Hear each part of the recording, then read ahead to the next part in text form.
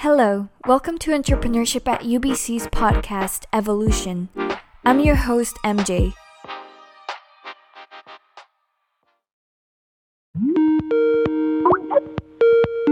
Today we have Gordon Casey, founder and CEO of Brave Co-op. After a career in law and finance, Gordon moved to Vancouver, determined to use technology to reveal that help is always nearby as long as you can ask for it. Brave's technology connects people with community supporters when they're alone and at risk of an overdose. They just released their remote supervision app, Be Safe. Gordon, it's great to have you here to chat. Tell us more about when you started your own business and how Brave was born. Ended up starting my own business about 2004, which is 16 years ago now, in Curacao, which is an island in the Caribbean. So I was building a business out there as a legal consultant in the hedge fund and online gaming industries. So that was fun to build a business, and I really enjoyed that. But obviously, wasn't getting much satisfaction from the heart side of things. And around 2010, started looking at how I could leave that and do work that was more meaningful. And Vancouver was very attractive for a lot of reasons, and not least because I'd read about Insight, the supervised consumption space, around the time of the Olympics here, the Winter Olympics. And it had sounded like something that was so kind. So the phrase I use now is so radically kind. Felt like a place where radical things could happen for people that often get overlooked. And so we moved here in 2016, and I started asking around, and I thought coming into it that people are overdosing and they need naloxone. So if we can get the naloxone to them faster, that would probably improve the number of people who don't die of accidental overdose. And I got great feedback from the community that, that was something that was needed and people would use it. So I built a thing with some developers that came on board, and it didn't get used. It's the long and short of it. I still think there's a need for that in different communities, but not here in Vancouver necessarily.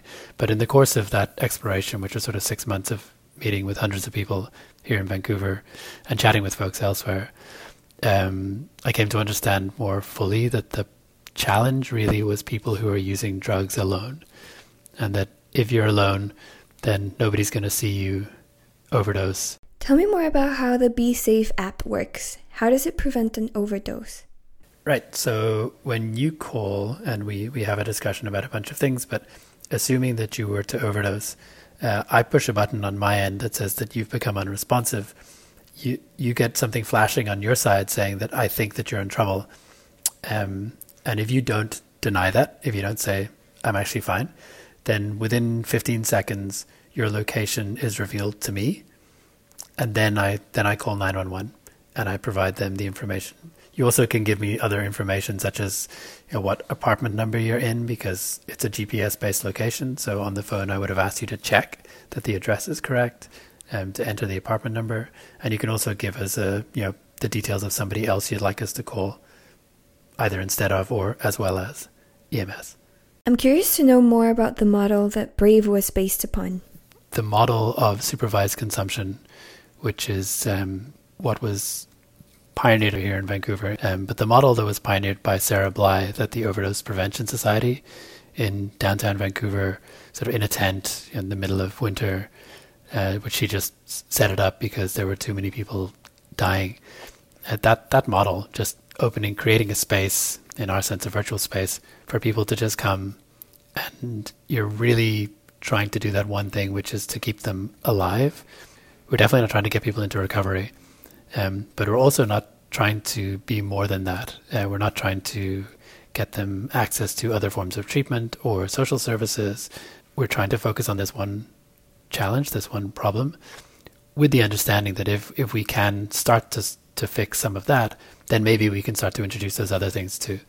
But very much about being laser focused on the one impact that we think is achievable, and then hoping to grow from there. It's amazing to hear more about the work that has been done in Vancouver before and how you are focusing on one part of the support system and really getting it right before trying to expand. The work that you do at Brave is so team and community oriented. Could you tell us more about your multi-stakeholder and cooperative approach? Co-ops are this amazing thing that have been around for well over 100 years. They have almost always had social justice elements tied into them.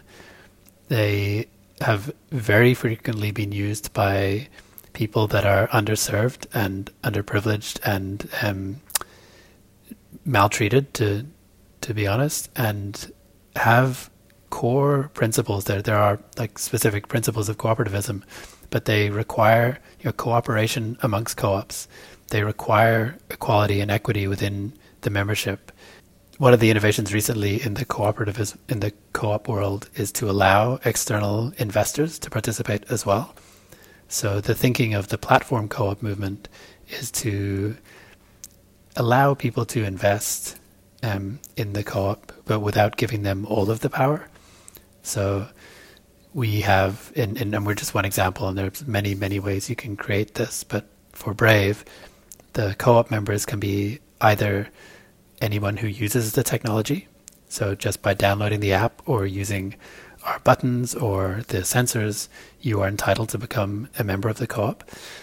Or you can be somebody who works for Brave, and we'd call that a worker member or labor member. Or you can be somebody who invests in the co-op. And the idea there is that everybody's contributing in some way. So end users are contributing by making the network more strong, by validating the tool in terms of using it. Obviously, people who work for Brave are contributing with their time and their professional excellence and expertise and so on.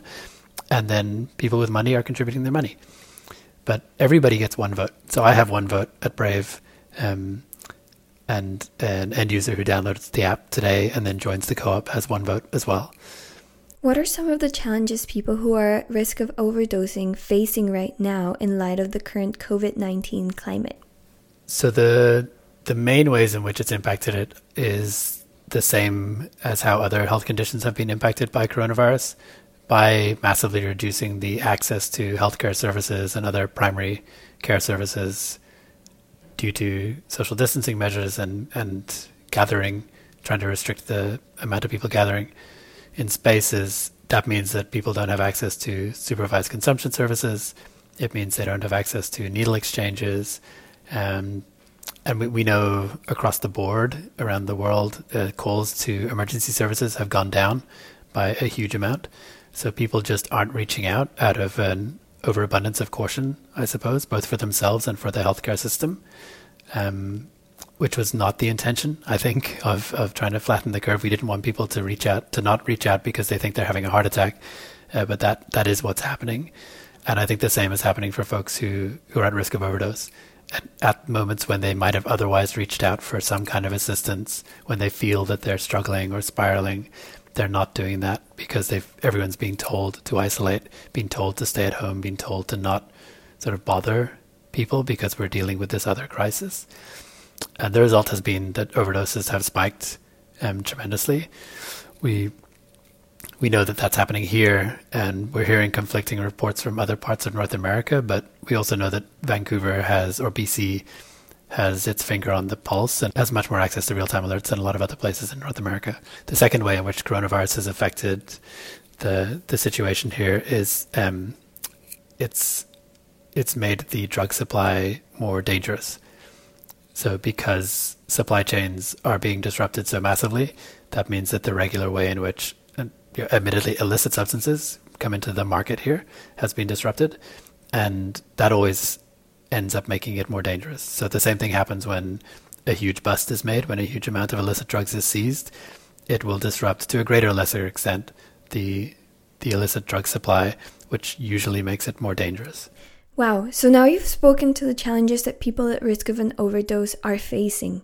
What impact did COVID-19 have on Brave?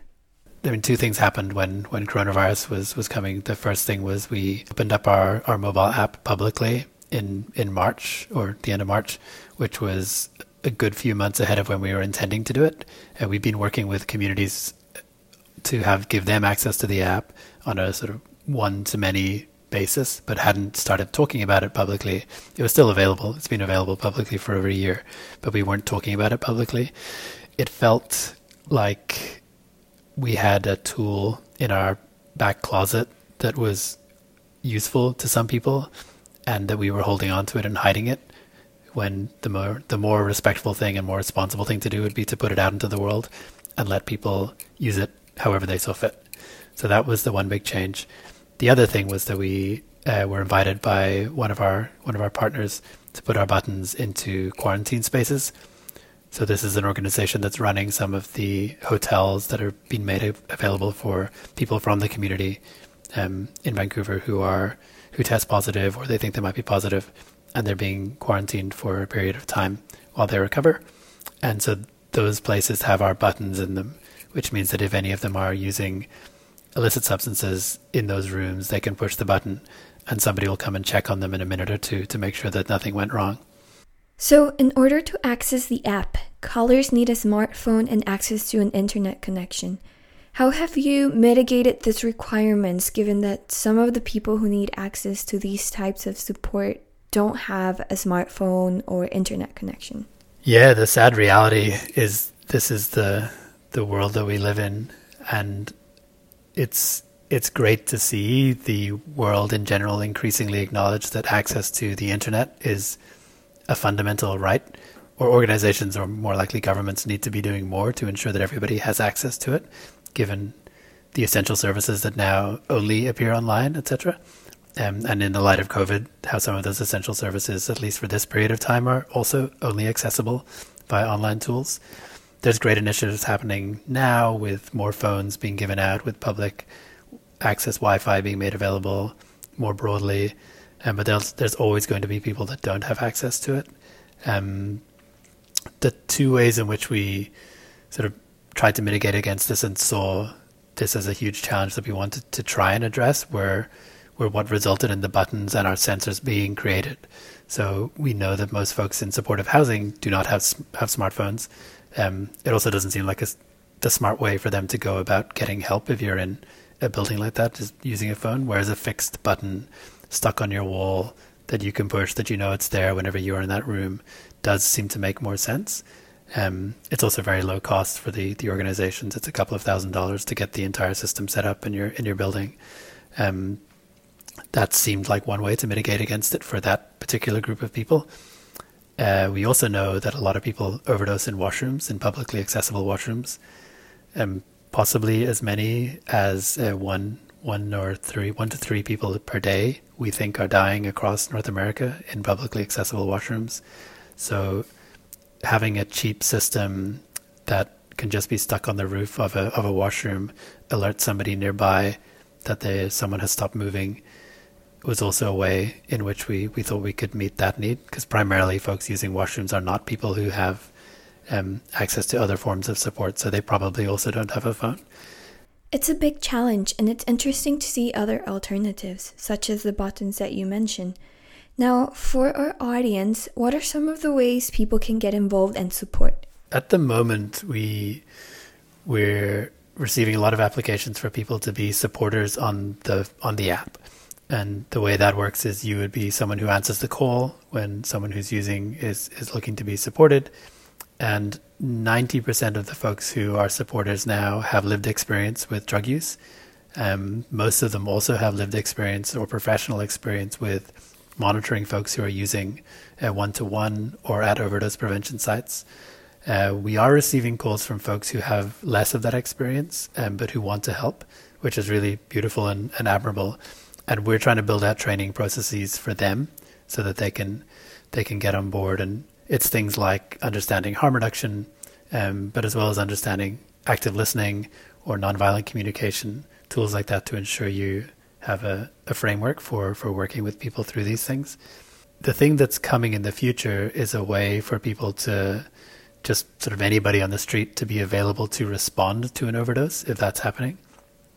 And this is like the original idea, right? The original idea of if there's an overdose happening and you're nearby and either you have training or you have naloxone, or even just to go there and be the person who stays with that person while professional help comes. And that would be the way that I think the broader public could get involved.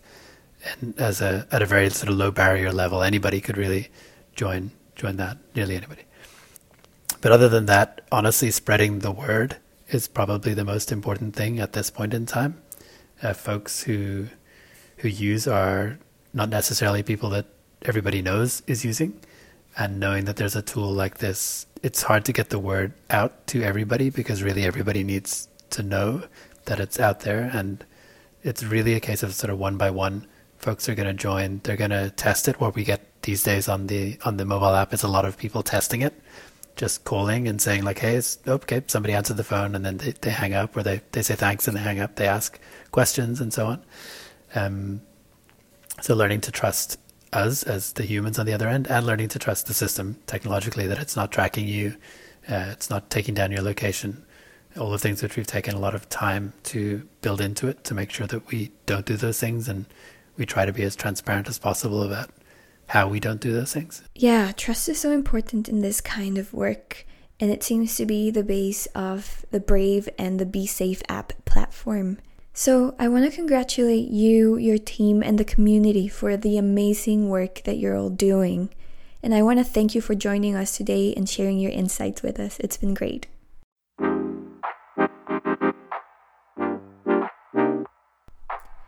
Thank you for joining us, and we hope to see you next time. In the meantime, stay safe and stay healthy.